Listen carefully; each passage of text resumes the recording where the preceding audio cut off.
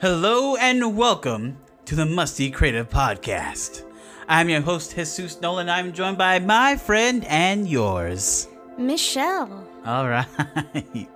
Thank you for joining us today, even though it's musting here, because we've been working too hard. If this is your first time listening to us, we are the Musty Collective, and we motivate ourselves to become better storytellers. Today is Hamilton Day. That's right, y'all. Every day is Hamilton Day. No, not every day is Hamilton Day, unless you want to count enslavement, revolution, and poverty, and extortion, and idolatry, and adultery. Yeah, no, not every day is Hamilton Day. Anyways, Thanks we're going to get into the show. for bringing the mood down. I know, I'm bringing it. Hey, I'm being real. I'm being real. That's how I am. That's how I feel. That's how I do. That's how I be. That's how I be. So anyways, let's start the show.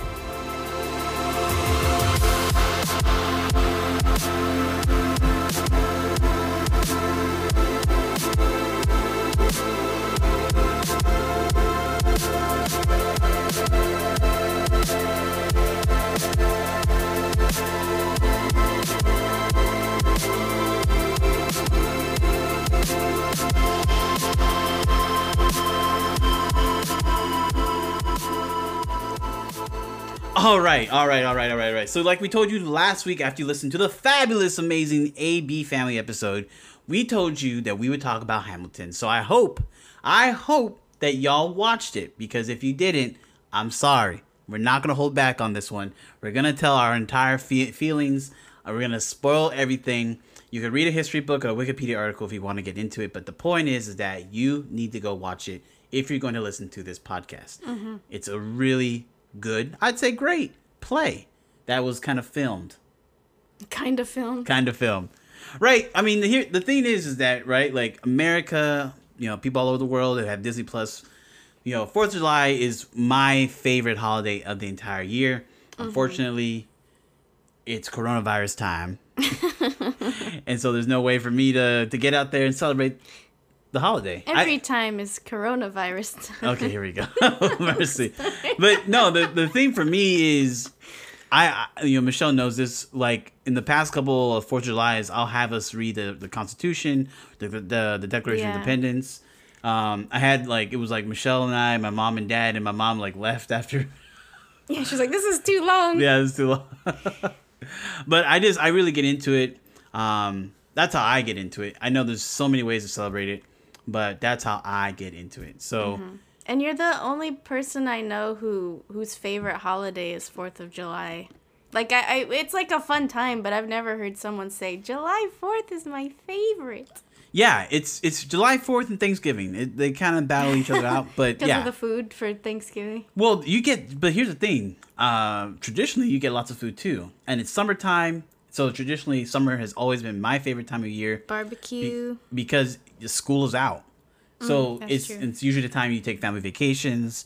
School is out, sun is out. It's a beautiful time. Mm-hmm. People get out to the park, get the fireworks. It's great. It's a great communal time in America, and it's wonderful. Mm-hmm. So this year, we spent the 4th of July watching Hamilton 3 times, back to back to back, Friday, Saturday, Sunday, watch parties. So it was Hamilton all over the place. It was a whole lot of Hamilton. All right, so before we get into the movie, Michelle, you wanna give us a little breakdown of a little history of who the real guy was? Well, it's more of Alexander Hamilton. Or you can sing the song. It's just like a little sort of foundational biography on who he was. So he was actually born in the Caribbean. That's right. On the island of Nevis, in the British West Indies. He was an illegitimate child. The B word that was used so much in that play. Yes, he was the B word. And his father abandoned the family. His mother died when he was 13. And so he didn't have any father figure. But he's a founding father. Which is interesting, which is the opening rap of the movie. Having no father but a founding father. Yeah. Yeah, and then so he was an apprentice in St. Croix, where he wrote his way to North America, and he was given an education because of his ability to write very eloquently and his self-starter mentality. That's true. And if you think about Nevis, you can Google map the island, but essentially you go to Florida, Miami, go south to Cuba, go east, and go past the Dominican Republic and Puerto Rico, and go a little south, and then there's a whole bunch of islands. Yeah. So Dominica, Martinique, St. Lucia, and then you have U.S. Virgin Islands, and you got Nevis. So it's a very small island. So I'm guessing like it's just a whole community down there during that time period. But it's just amazing. Getting into the movie now, what I really, really liked about this film, or play, or whatever you want to call it, the story, was the perspective of Hamilton at the very beginning. He was this like wide-eyed kid who wants to like make his name known, wants to establish a legacy for himself. And yeah, it was just really cool to see that beginning part of the story. And if you get into more of the biography of Hamilton, you really start to understand why he was so pent up into doing that. I mean, he struggled from a very early age, and so he wasn't going to let anything stop him from what he believed, what he felt, and obviously ultimately ends up in his death. So, oh my gosh. I mean, maybe if he had just toned it back just a little bit, maybe Bird wouldn't have shot him. Just a notch. Yeah. One notch. But the main thing that I liked about the opening couple of songs was the perspective once Hamilton meets Lafayette and Hercules Mulligan, Aaron Burr, and I think John Clemens. When he meets those guys in the pub and they're singing, Raise a Glass to Freedom. But the whole perspective of young people wanting to start a revolution because they believe, whatever they believe, so many things that they believe, but they believe that they can do things better than the established power at hand. Really made me think of perspective of our nation that I think a lot of people forget today, like right now, people are forgetting about. Yeah. Right? Like the whole idea of the Black Lives Matter movement, the idea of ending police brutality, the idea of protesting, and in some cases rioting. People forget this is how our nation was established. The Boston Tea Party was technically a riot. That was destruction of private property. Yep. That was for a cause that they believed in. That's how we started our nation. And again, I'm not saying it's good to riot. I'm not saying it's good to loot. But we have to remember our history as a nation. Yeah, I think people just get so far removed from things that they don't remember it. And then it feels very jarring and, I guess, abrupt to them when it does happen. But it's like, well, I mean, history repeats itself all the time. Yep. And if we forget it, we're doomed to repeat it. So please, show some empathy to the people out there protesting. Sympathize with them like you would with the Founding Fathers. Right. Now, here's the thing. I didn't like all the songs. Michelle, did you like all the songs? You didn't like all the songs? I liked most of the songs. But you didn't like all of them. There were some I liked more than others. Okay, I'm just going to say I didn't like all of them. So I'm not going to mention all the songs. If you don't like that, you can send us a message and let us know. Because, I'm not sorry. I didn't like everything in this movie or this play. But I want to talk more about the positives of this movie. So the first kind of moment where I actually was starting to enjoy it, like my first watch, was Raise a Glass to Freedom. I'd heard the whole Alexander Hamilton before because of my loving and annoying friends and family who had already seen the musical and had told me all about this film or this musical, this play. So I had heard that part. So I wasn't very impressed. But when it got to Raise a Glass to Freedom, when it got to the idea of I think later on, right before Raise a Glass to Freedom, it was the song, I may not live to see our glory. Like that tune, that theme, that's when it really started to hit me. Like, okay, this is getting at my purse strings. I'm ready to start emotionally investing in this story. What about for you? When did it start to become, like, when you were watching it, when did you start to really sink in and really enjoy the story? Well, okay, for me, it was like, when I first saw it, it was like an awkward start because I couldn't actually hear the beginning of it, so I was trying to, like, fix that. But I think when I first started really enjoying it was the You'll Be Back song. Yeah, which is soon after this. So, you had the same kind of experience, right? Yeah, it took you a while to settle in. It was around the same time. But that was, like, I think, because for me personally, when I can laugh at something, I think it breaks down a lot of my emotional barriers. So that song made me laugh. And so I was like, I kind of like this. Yeah. So I think that's when I started getting into it. But I do, like, listening back to the first songs that I missed the first time I saw it, I really liked those. Yeah.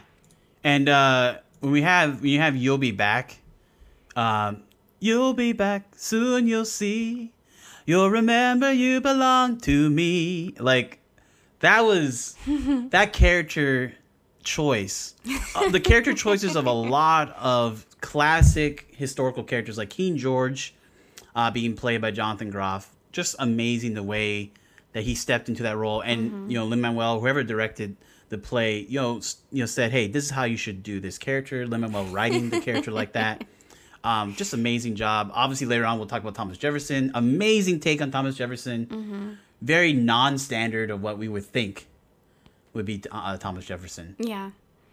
I just liked how, like, how evil yet happy the song was.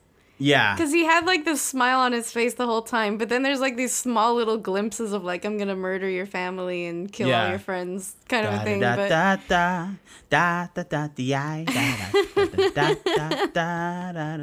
And then, always at the end, it's like, well, when push comes to shove, I will kill your friends and family. And then everyone starts laughing. To remind you of my love. Like, oh, come on, bro.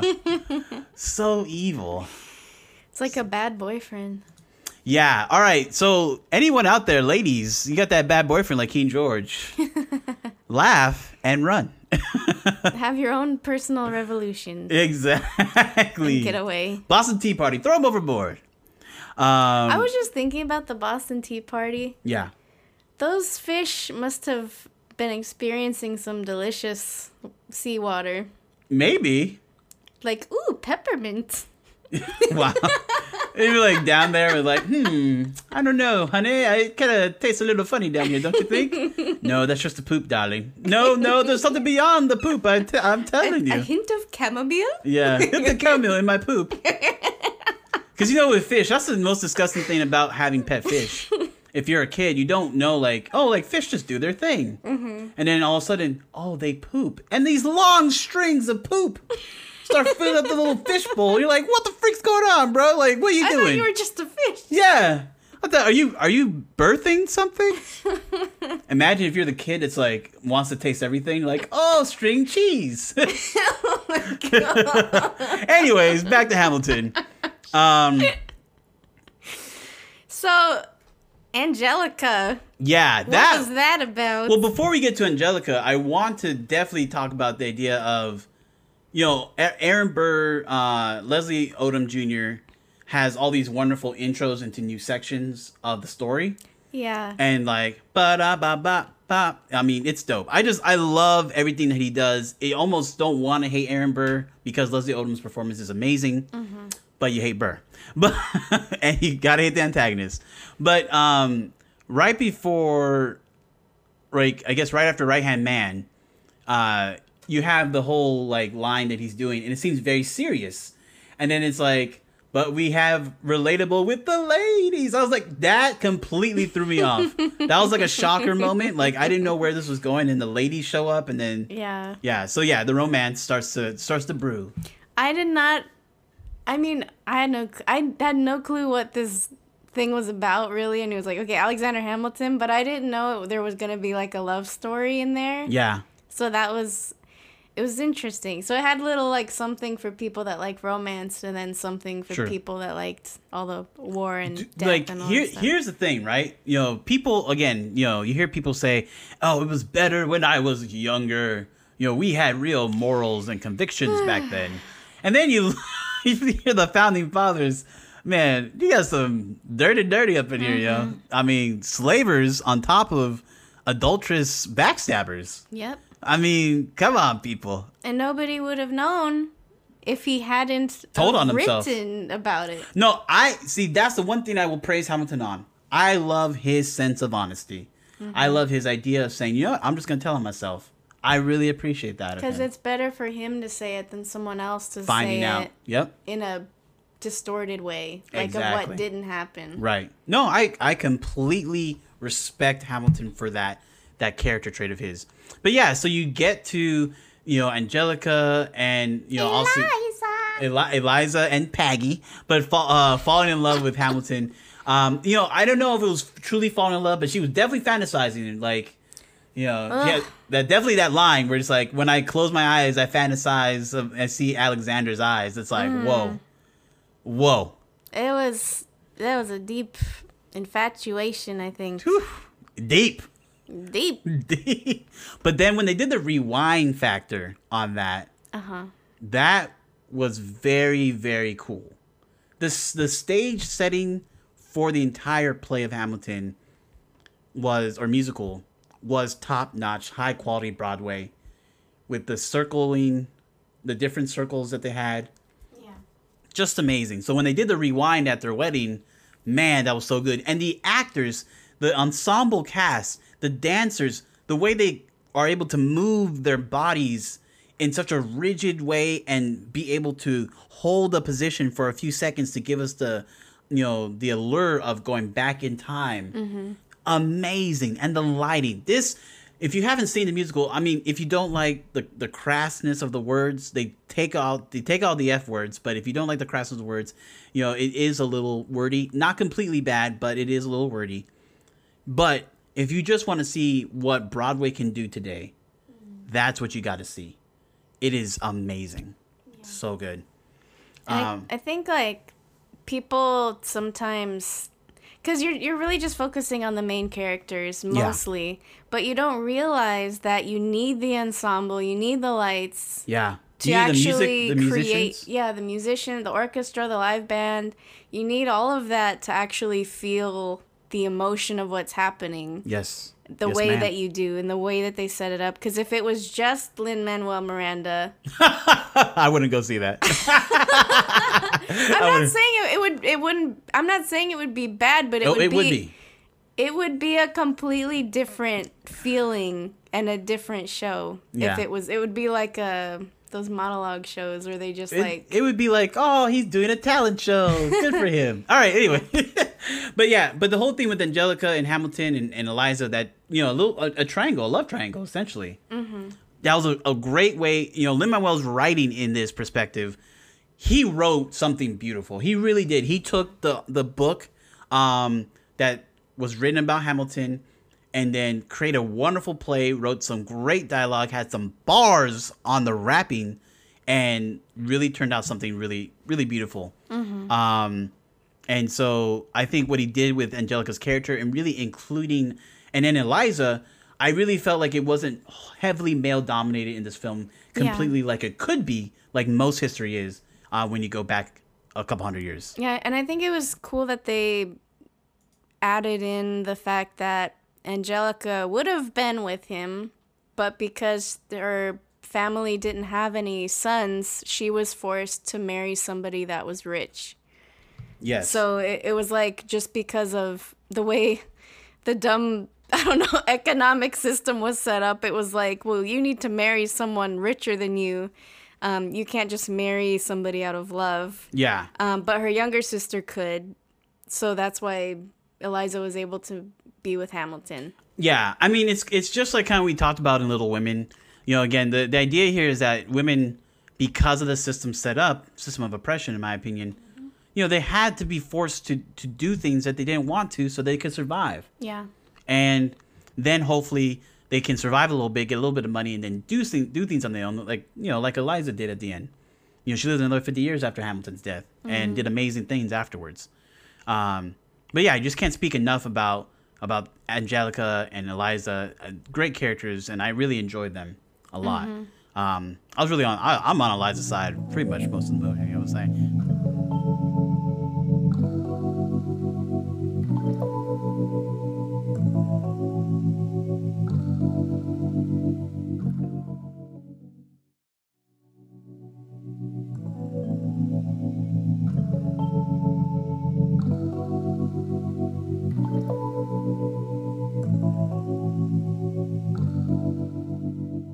now we get into the Revolutionary War, and you introduce George Washington, who was brilliantly played by Christopher Jackson.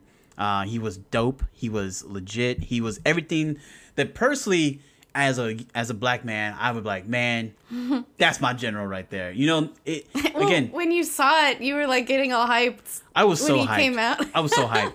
And look, you can definitely have the same thing. Like if it was a Chris Hemsworth playing that role, I definitely would have been hyped too, because that's a man right there. But he's Australian. But you know what I'm saying. But what does that have to do with it? There's some gravitas. There's some gravitas. You have to look like a man, and you have to fight like a man. The point I'm trying to make is that George Washington he was good. And you have a man crush on Chris Hemsworth. No. Okay, that's a whole different separate subject. Let's get back to Hamilton. That boy looked good. but what I liked was you have these moments where Burr, again, at the end of the wedding, and the guys just hanging out. I love the camaraderie in the first half of this movie between the guys. Even Aaron Burr and Hamilton are going back and forth about, Hamilton's always pushing Burr on. You got to stand up. You got to stand for something. Burr's like, I'm going to wait for it, which was a great song, great set piece. But, and again, it's not something that you have to agree with the content of what he's saying, of what these songs are saying, but man, the music and what they're doing. But when they have the part of, see you on the other side of the war, see you on the other side of the war. This idea, man, of understanding the war, love, trying to build up your own self, right? Because you have to remember, Aaron Burr was also orphanless. He had some money to himself, but he was left to be an orphan because his parents had both died.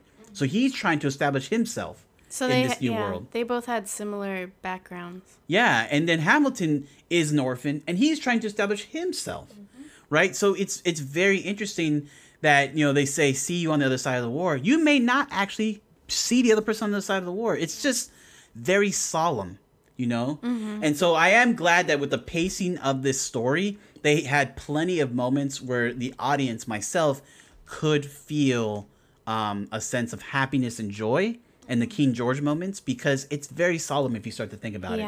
Drama of the 1700s, man. Ugh. I mean, it's depressing. Yeah. So then we get into Leslie Odom's song by himself, Wait For It. Again, the love and death do not discriminate between the sinners and the saints. It just takes and it takes and it takes. I mean, again, I'm not saying I agree with the content of the words, but it is somewhat truthful in the sense of what it is. Love and death, they don't discriminate.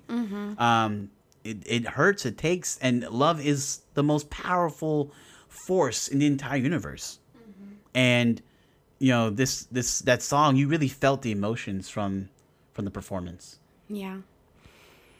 Oh, I agree. I think it's crazy because it's something you can't control. Yeah, I mean, and Burr sings that, he's trying to control something in his life. Yeah, you can't control love. I mean, in certain ways, it's arguable, but you can't control death. It's just inevitable. It's going to happen. And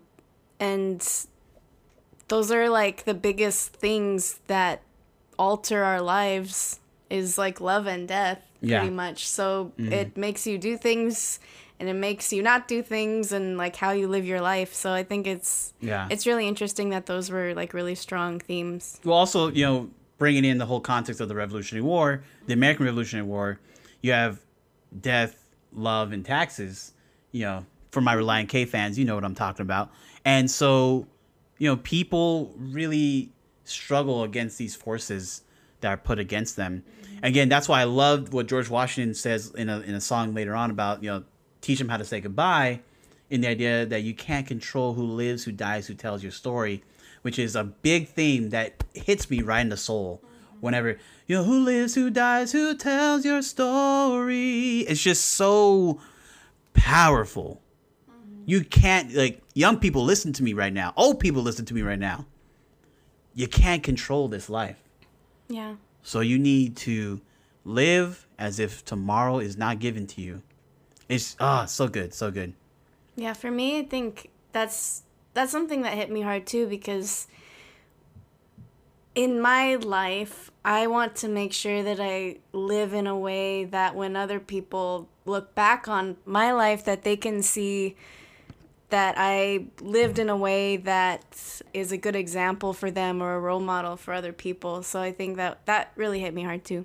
Yeah, most definitely. Most definitely. And again, Burr has these moments, wait for it. And then obviously later on, who's in the room, where it's really pitting the ideals of Burr versus Hamilton. And just to bring some levity to this, if any of you are my age and remember Pokemon when it came out, Gary and Ash were huge rivals in the Pokemon world. And to me, it's just crazy to look at this story.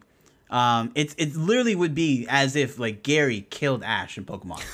Like that's how I see it. Oh my god, played out. Obviously Sasuke and Naruto for my anime people out there.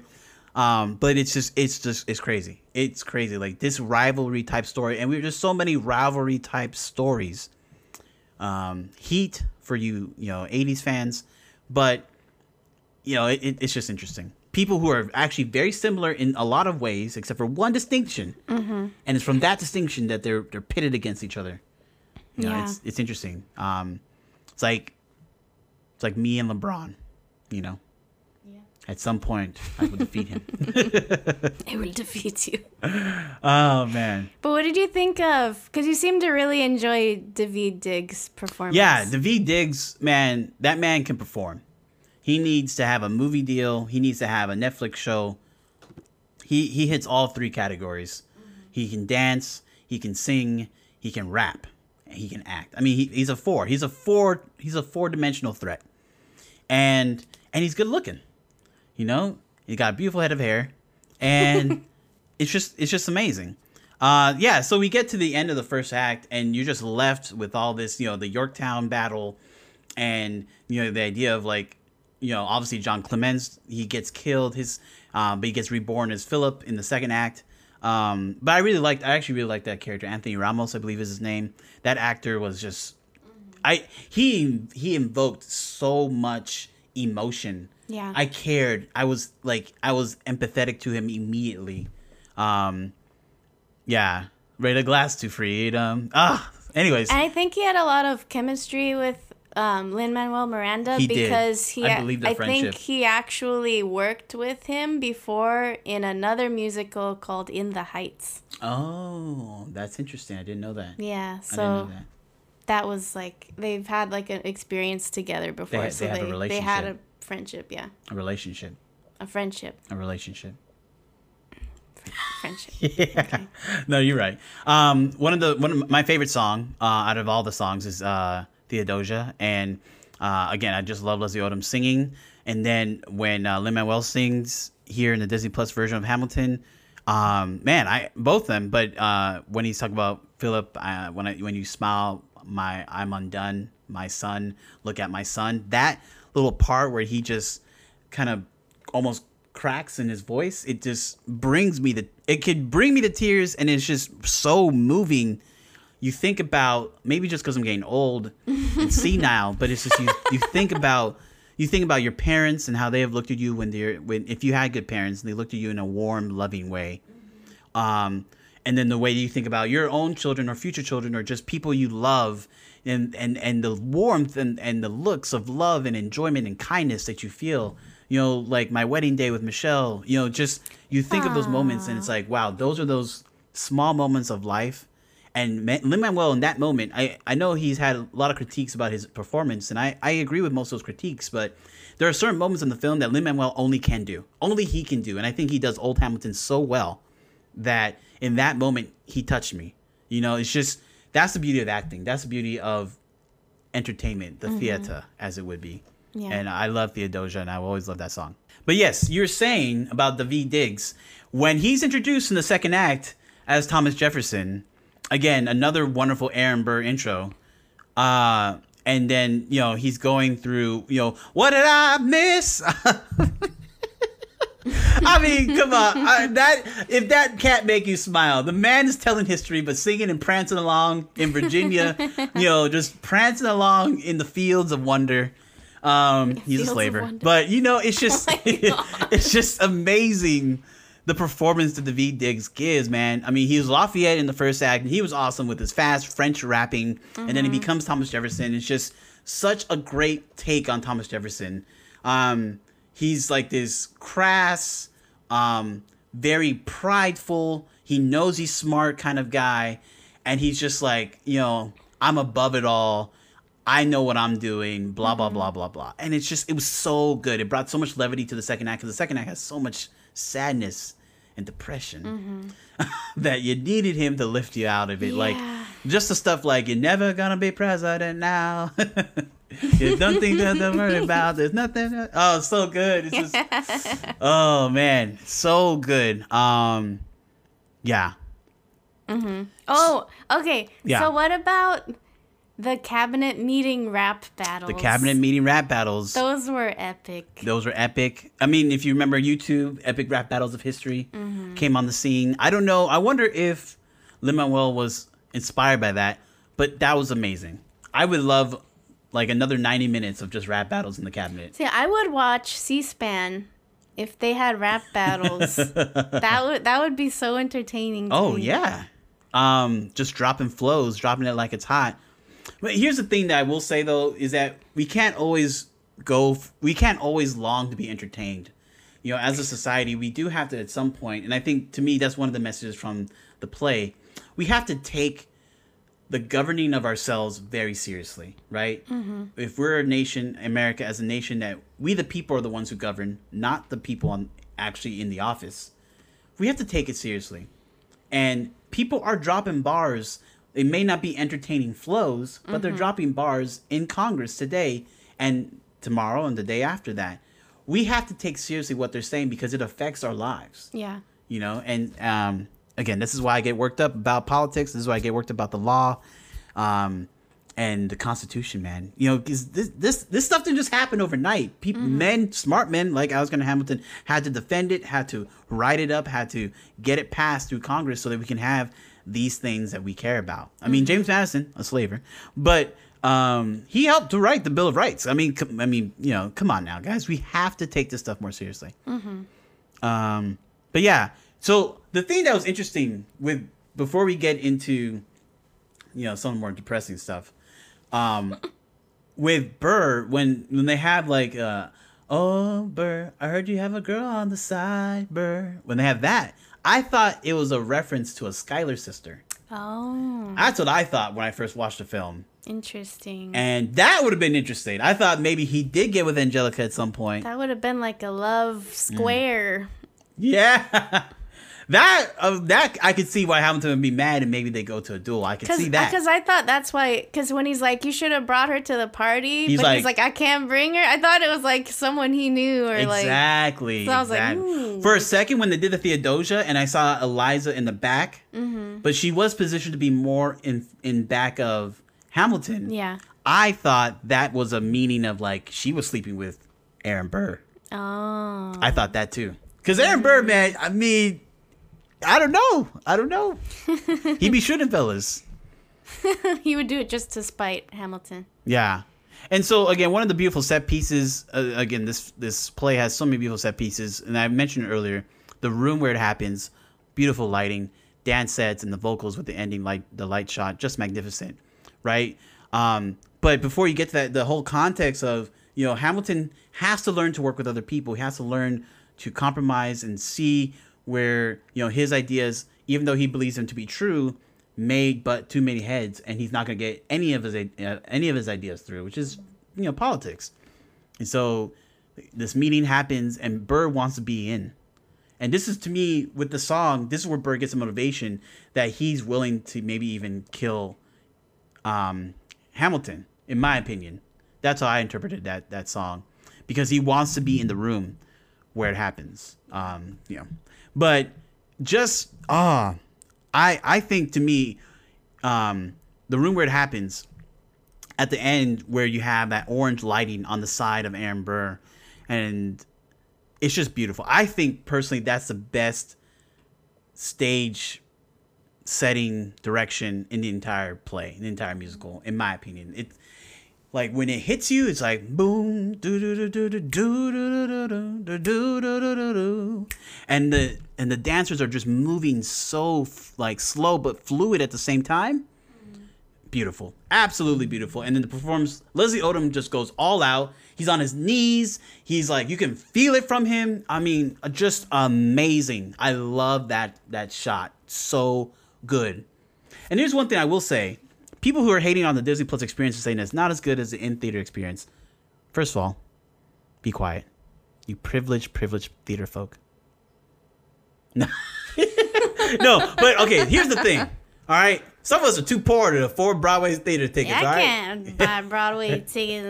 No. It's all good. It's all good. It's fine. If you went to it, hey, that's why I like to see theater. I've seen Oklahoma, Fiddler on the Roof in the theater. It's great.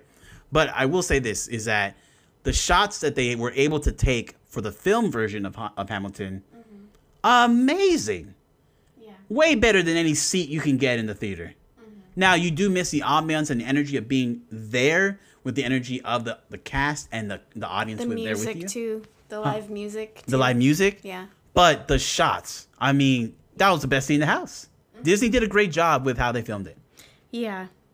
And I was just going to say, too, like, in writing, like what you were talking about, the room where it happens, in writing, usually for characters, you have to identify what each character wants.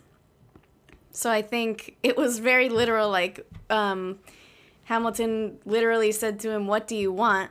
And then he stated what he wanted. That's true. So that was like really like opening the door for like, okay, now we know what his motivation is. We know why he does what he does. So I think that was really cool from like a writing perspective. Like, oh, he literally asked what he wanted and then he stated what he wanted, and then that's what they used for the rest of the film. No, amazing, right? That's a great point, Michelle.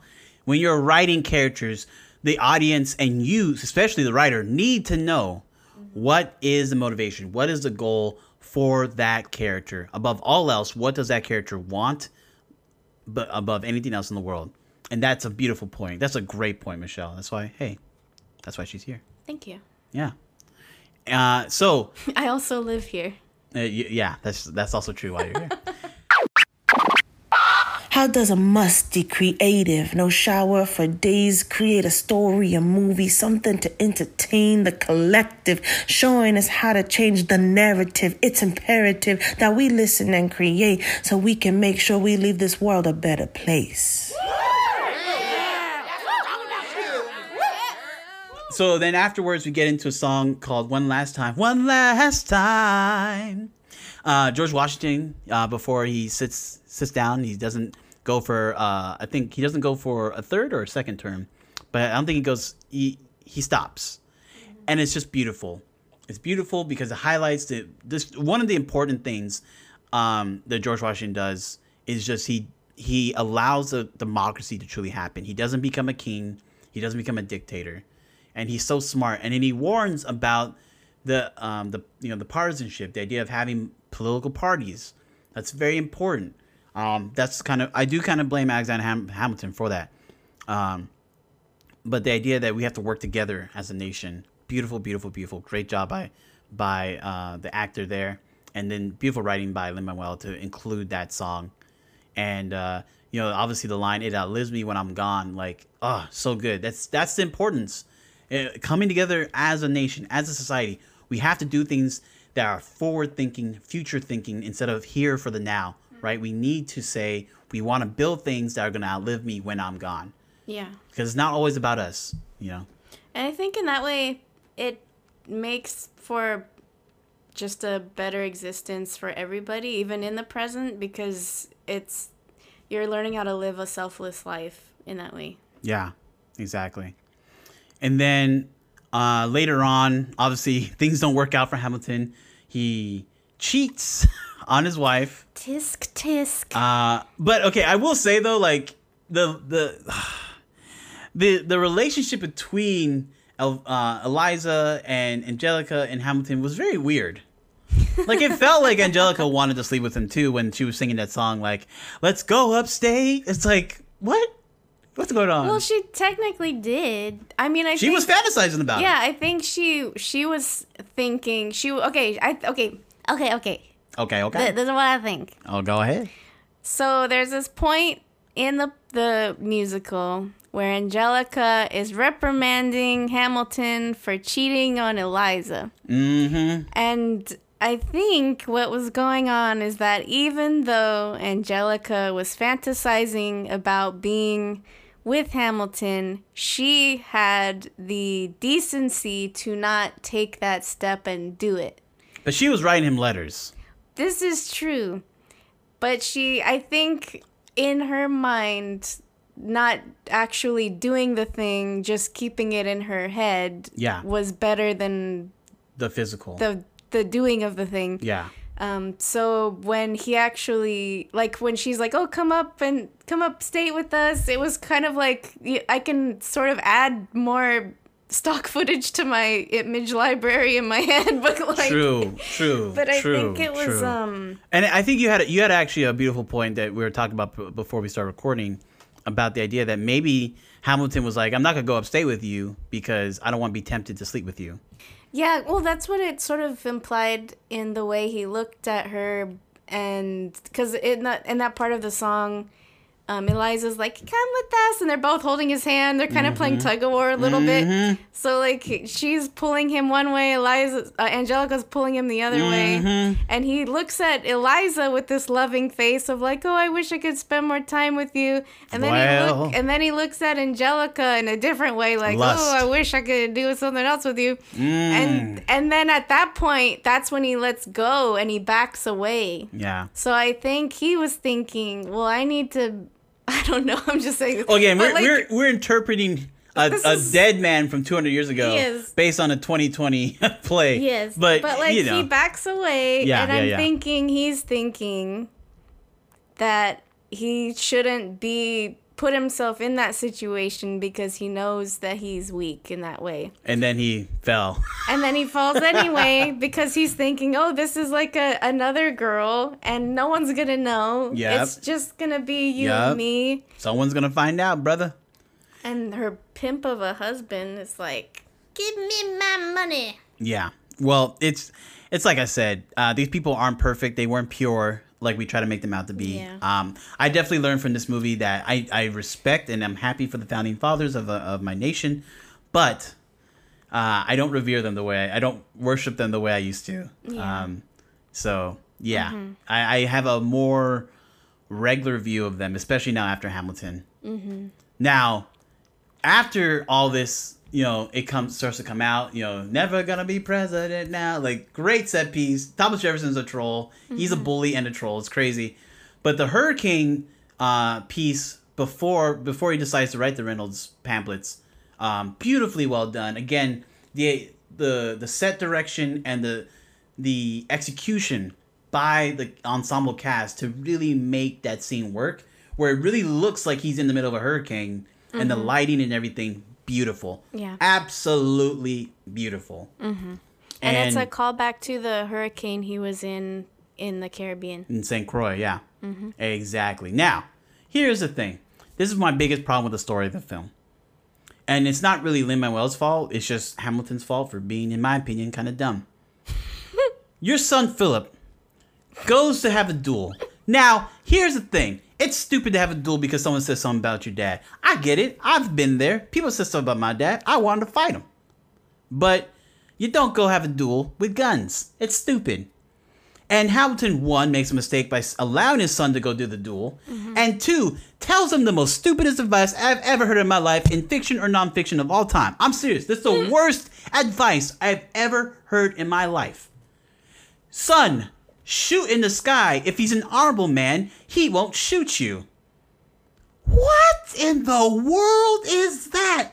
That is the worst advice. I'm trying to hold back because I want to yell into this mic. That is the worst advice that you could literally give your son in 1780, whatever it is. Guns kill people. You don't have modern day technology, medical technology to save your son. Why would you... if you don't want him to shoot anyone, then hold him in a prison cell for 24 hours so he can cool off and tell the other guy, you're not going to kill my son today. That's what you should do. Yeah. No, he says, yeah, take my guns, but shoot in the sky. If you're going to a duel, you shouldn't go to a duel. Like I said, you shouldn't loot and you shouldn't riot. But if you're going to do something, don't shoot both eyes open. Pocahontas, John Smith. Come on, boy. Shoot the man. Don't shoot in the sky. It would have been safer if they just, like, fisticuffed it and they just, like, beat each other up. That's a pride. That's Hamilton pride right there. His son Philip was an idiot. Just an idiot.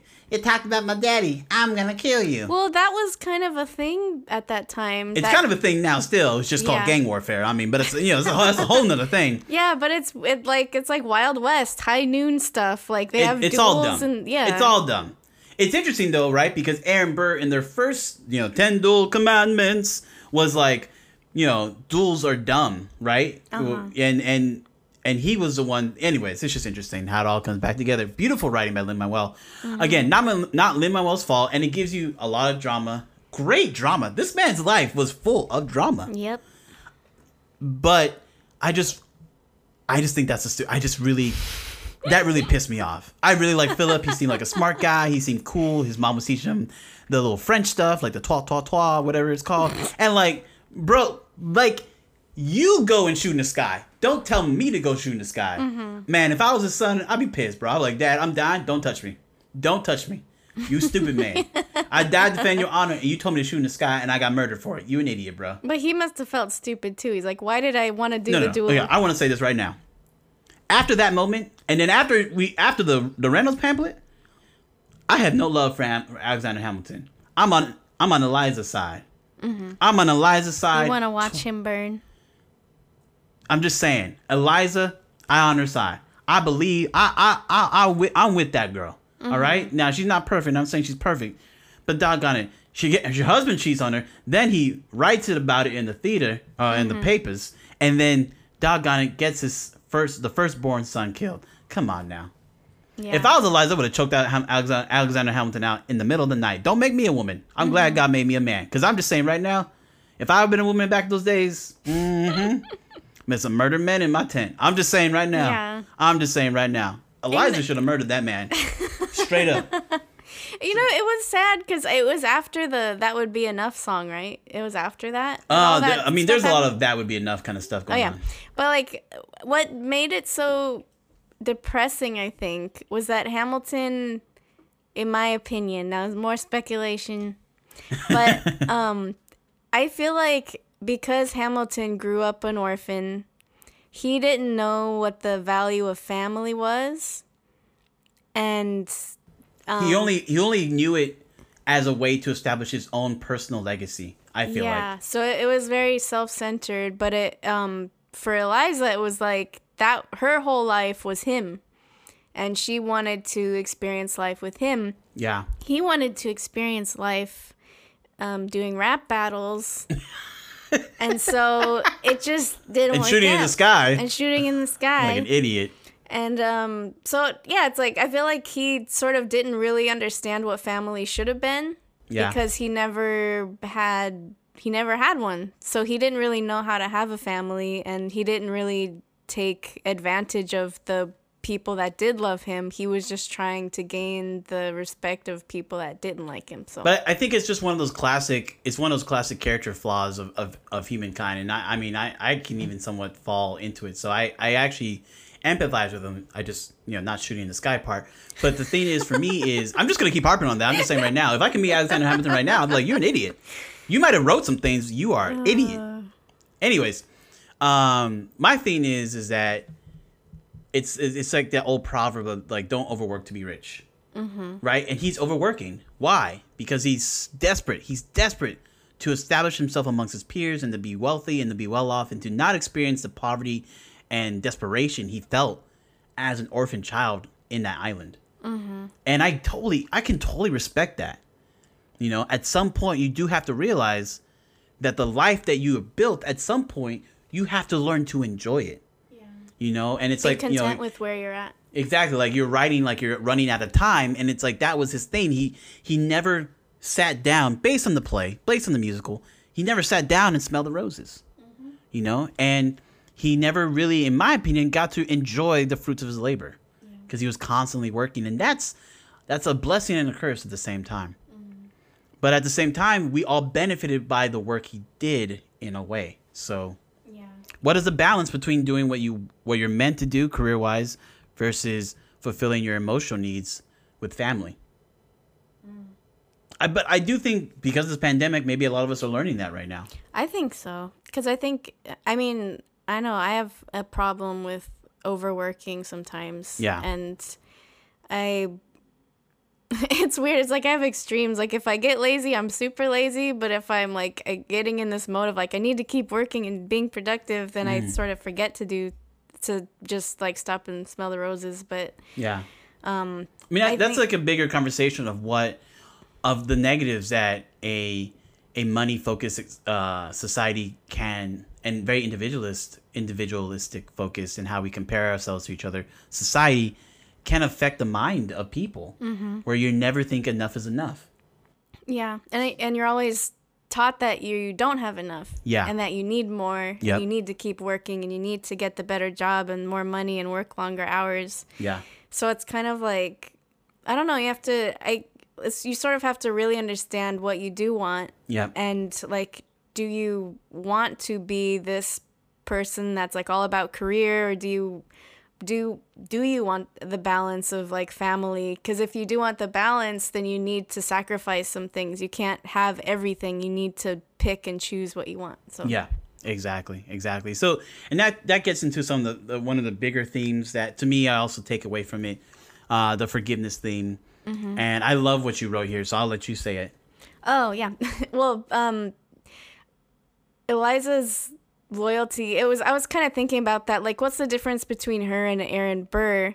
And I realized that they were complete opposites of each other to Hamilton, because Hamilton screwed over both of them in different ways. Yep. But he hurt them really deeply because of the actions that he chose to take. Right. But one of them chose to forgive him and love him, and the other one chose to kill him. Yeah. I just want to pause here. You know, again, we at some certain points in our country, we love to praise the people who say what they feel at the moment they feel. They don't care about people's feelings. But I do think in this case, it's okay to give the recommendation to Thomas Jefferson. That's your job. You're a delegate. But if Hamilton's going to continue saying, you know, attacking through the paper, through the written word, Burr's character of like he doesn't stand for anything, blah, blah, blah. It's like, now I'm not saying it's right that Burr shot him, but at the same time, it's like, bro, you have to take a moment to step back and say, okay, is this really that important? Yeah, he lost the election. People know he doesn't stand for anything. Let it go. Yeah. There's only so much you can do to continue to attack a man's character and then act like he's not going to do anything, you know. I can start rapping myself, you know. But you know, there's only so much you can do. Like at some point, you're beating up on him. He's already lost you so many times. Let it go. He's telling you to cease and desist. He's writing to you now and saying, you're hurting my feelings. He doesn't say that. And I know men, you know, like, oh, you hurt my feelings? Are you a wussy? You know, but at some point, a man's pride gets hurt. Let it go. There's no reason to continue to berate and go after him and say, I'm not going to step down because it's what I believe in. I'm going to say what I feel. Just think it and talk to it in private. You don't always need to say how you feel. We don't always need to know. And it wasn't one of those life-saving things like, oh, if he didn't say this, then the country was doomed. Yeah, that's true. And you have to judge that. You have to be understanding and empathetic to people. Mm-hmm. Yeah. And I think just the effects of the choices that they made. It's like it goes into that whole thing of like who tells your story. Right. What story are you wanting people to tell of your life? Yeah. Both people had the choice to forgive Hamilton. Only one of them did. And that person is seen as like a heroine. She created all these orphanages. It sort of set her up to success later on because she chose to take the right path and forgive him. But because of the way that Aaron Burr decided to make his choices. He ended up being somebody that everybody sees as the villain now because he chose not to forgive and he chose to take out his anger on the person he was upset with. And it was supposed to be a friend of his. And honestly, he's a villain in my book.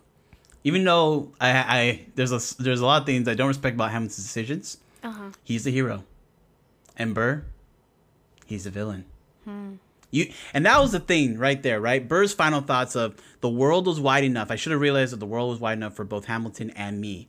That's the thing out there. When we attack each other on either side, we're attacking BLM or we're attacking the religious right, whatever we're doing, the alt-right, whatever we're doing. And we get it. We disagree on some key things.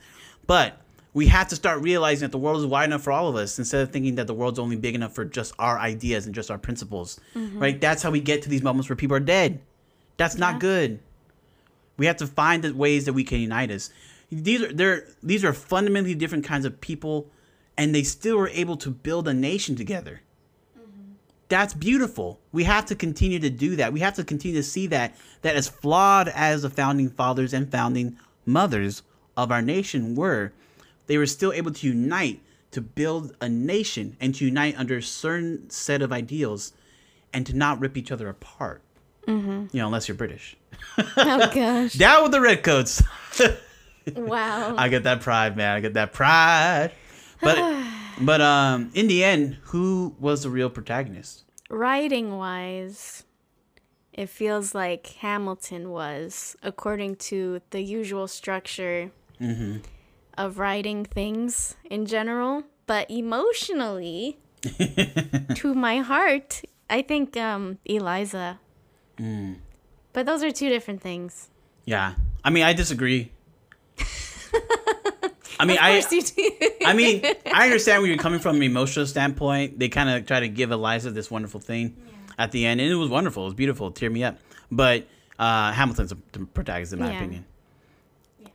But, you know, Hamilton's writing was always a way to help him through the most difficult moments in life. I love that you put this in here because it was a tool to create opportunity for himself. Yeah, like even when he was what, like 15, he took on the apprenticeship in St. Croix after his mom died, and he wrote his way to North America because people were like, wow, this guy has talent. And so they sent him off to get an education. He created opportunity for himself there. And then he just kept like writing and writing and writing, and it kept like boosting him up higher and higher. Well, and the beautiful thing about why we can celebrate his life today is because he wrote so much of his life. Yeah. Even the dark parts of his life he wrote about. And you know, again, on the Must See Create podcast, we're motivated to tell our stories. And who's gonna tell your story? You know, and it's the whole idea that the story that you should be telling the most is your own life story. That's the one that is the most important. Your own life story and the life story of your society, your country, your collective, your community as well. Yeah. You know, you also remember it's not just I, it's us. And that's just a beautiful thing. So becoming a good storyteller or a great storyteller is so beneficial. Even if you're going to become a very technical person like a doctor, you have to know how to tell a story. Yeah, storytelling is in everything. It's powerful. And I also wanted to just compare Lin-Manuel Miranda's life to Hamilton. Not that he cheated on his wife or anything like that. Okay, I see where you're going here. Yeah, but I mean, he has not written me any letters. I just want you to know right now. Just putting it out there. But like they sort of have similarities. I think that might be why he was so passionate about writing Hamilton, is because he saw himself in Hamilton in a way. Yeah, being from Puerto Rico.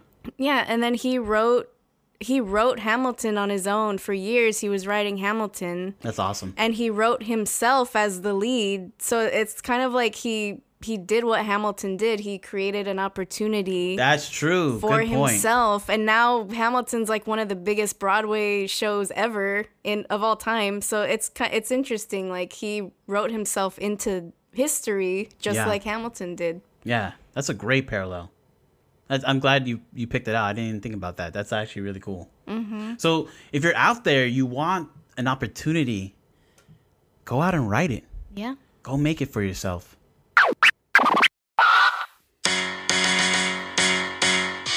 How does a musty collective jump up to the top of Apple stock? Drop every competitor like they're not even worth the listenership. Is this a blip? Do you even have a purpose to live? I do. It's to benefit you and the world. Musty collective, we grow piece by pieces. Now we showing something decent. They kicked us off location. Now we got our own station. So, just to close this up, obviously there's more things to this podcast, so you'll start to realize that who they are, what they are, blah, blah, blah, blah. But 2 last major things. Apparently, Disney might turn this into a live-action movie adaptation, like a Patriots, but maybe a musical Patriots. Oh, dang. I love Patriots. And a musical with this music, the rapping, would be amazing. Do you want to see that? No, let's say coronavirus is over, and now this is coming into the theaters. Would you go pay 10, 12, 15 bucks to go see this once again in the theater? But it's obviously a live action movie adaptation. But you already know the story. I would see it out of curiosity. Having not seen trailers or anything for it, because that would obviously help me to decide either way. Yeah. I think I would definitely be curious to see how they adapted it. I think it'd be interesting to see. Yeah. No, totally agree. Totally agree. Yeah, I would definitely want to go see it. I like historical narrative a lot. I think it's the basis for some of the best films we have out there. And like Gladiator and just so many other great films. And so I would love to see this. There's so many great stories in history. Now, hopefully this is how we're gonna cue sound effects right here.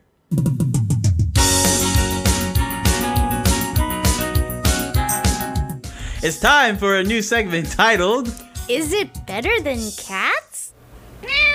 All right, cool. So new segment here that, we don't usually do movie reviews, but after we watched Cats, 2019 Cats, of course, and I like watching the movie. I'm not saying that I hate the movie, but I think it's a good barometer for modern movie making. Is it better than Cats? And so, the argument is now, like, Cats is another musical, but it was a live action adaptation, blah, blah, blah. But anyways, it's a musical, and I think it's fitting that we start this segment off with another musical.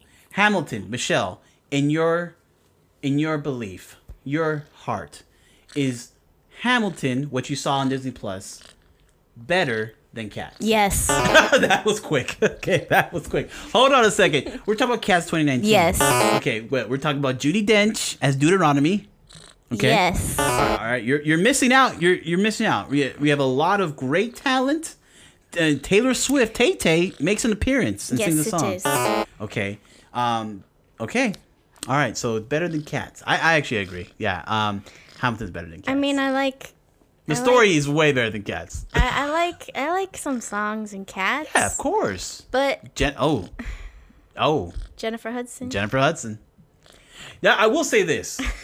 I will say the Angelica girl, she could definitely match, but they didn't have a song that carried me away like Jennifer Hudson's song in the 2019 Cats. I will say that. I will say that because I think which song? I would disagree. I think I love Theodosia, but it's not Jennifer Lawrence. Jennifer Hudson. For me, the song that made me want to just weep bitterly alone in the room, like, I think it was the last song, like, Who Lives, Who Dies, Who Tells Your Story. True. Because that song really hit me hard. True. And that's, like, what I want for my life. Like, I want people to see my life as something worth telling, and I want to leave a good legacy behind. So I think that's why that song made me more emotional than the Cat song, because it just means so much. Yeah, I agree. I will only add is just that the performance of Jennifer Lawrence, because that was more like a group thing. I think the performance from Jennifer Hudson was just so profound. Just the ugly crying she was doing, the singing. Even though the song was Cats and it was like wasn't quite making sense, but I mean the beauty of just the happiness, and we can get in if you listen to our Cats review. But I still think Jennifer Hudson. I think that performance. I don't think anything in Hamilton matches that performance. That's all I'm saying. Anyways, but we will say that this is Cats certified. I was gonna say better than Cats. Better than Cats. Meow. This gets a meow. 2 meows. I really like this segment. I think this is. 2019 to me was defined by so many things, right? We defeated Thanos and brought peace to the entire universe, and destroyed the 6 stones that make up the universe. That was great. Iron Man died. Yes. There's some bad things that happened, and then Cats was made. That's how you see 2019. That's how I remember 2019. Okay. Or Cats was released. Cats were released into the theaters. It's just Cats has truly affected me from like my idea of what film is now. those little cat bodies moving around in their like yoga cat pants, suits, with their faces like being cut and just moving along with them. And that old Deuteronomy Judi Dench intro, I'll never forget that. Oh Deuteronomy lives a long time. It was a very special film. Yeah, oh man. So yeah, I think because again, like I said, Cats is a barometer. It's not the worst film. I think I will always say this. The Last Airbender in theaters, live action, was the worst film I've ever seen in theaters in my entire life, and I will always say this. So is it like when you're driving, when your gas tank is like? It's not empty. It's near empty. So you get that little notification saying low fuel, and that's what Cats is. But then the Airbender It's a little is higher like than that. When your gas tank is completely empty. No, it's a little higher than that. But right before you get the notification. It's like you have the one part, like the sections, like there's there's 5 sections. Yeah. And it's between the first and the second section. That's Cats. So not saying it's 50% Rotten Tomatoes, but it's not 10% Rotten Tomatoes either. It's when you start thinking I should probably get gas. Yes. But not the empty sign yet. But you're in your head thinking, I don't want to get to the empty sign. Yes. That's Cats for me.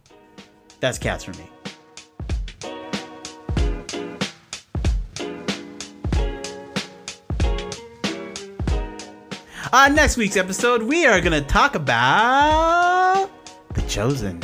Ooh. And you're like, what's The Chosen? Okay, hear us out. It's a little religious, but it's really well done.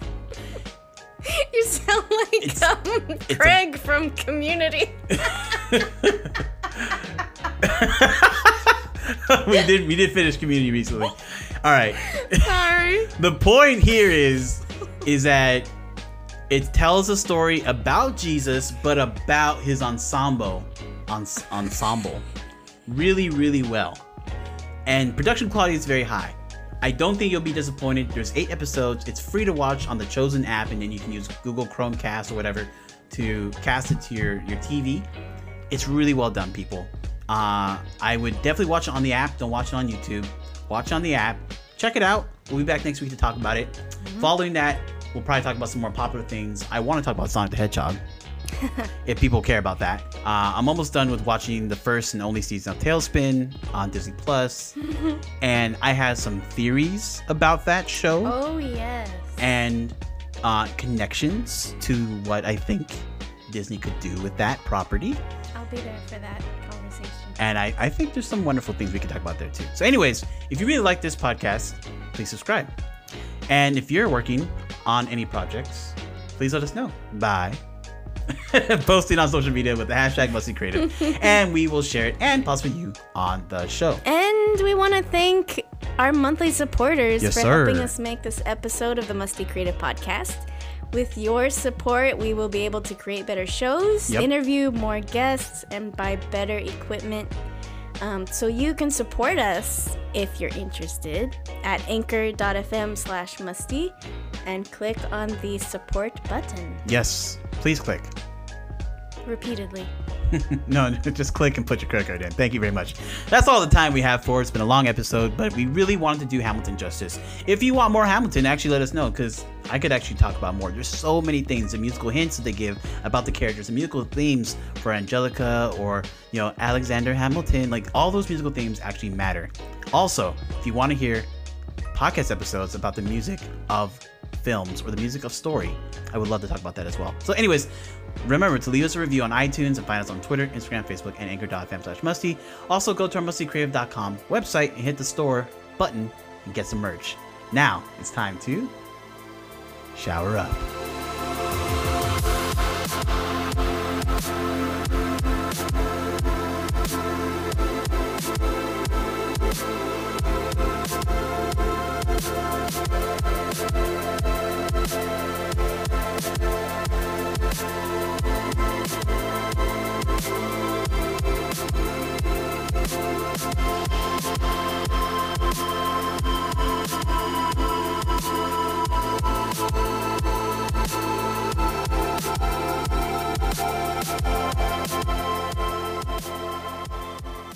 Gives them a satisfaction they couldn't get any other way.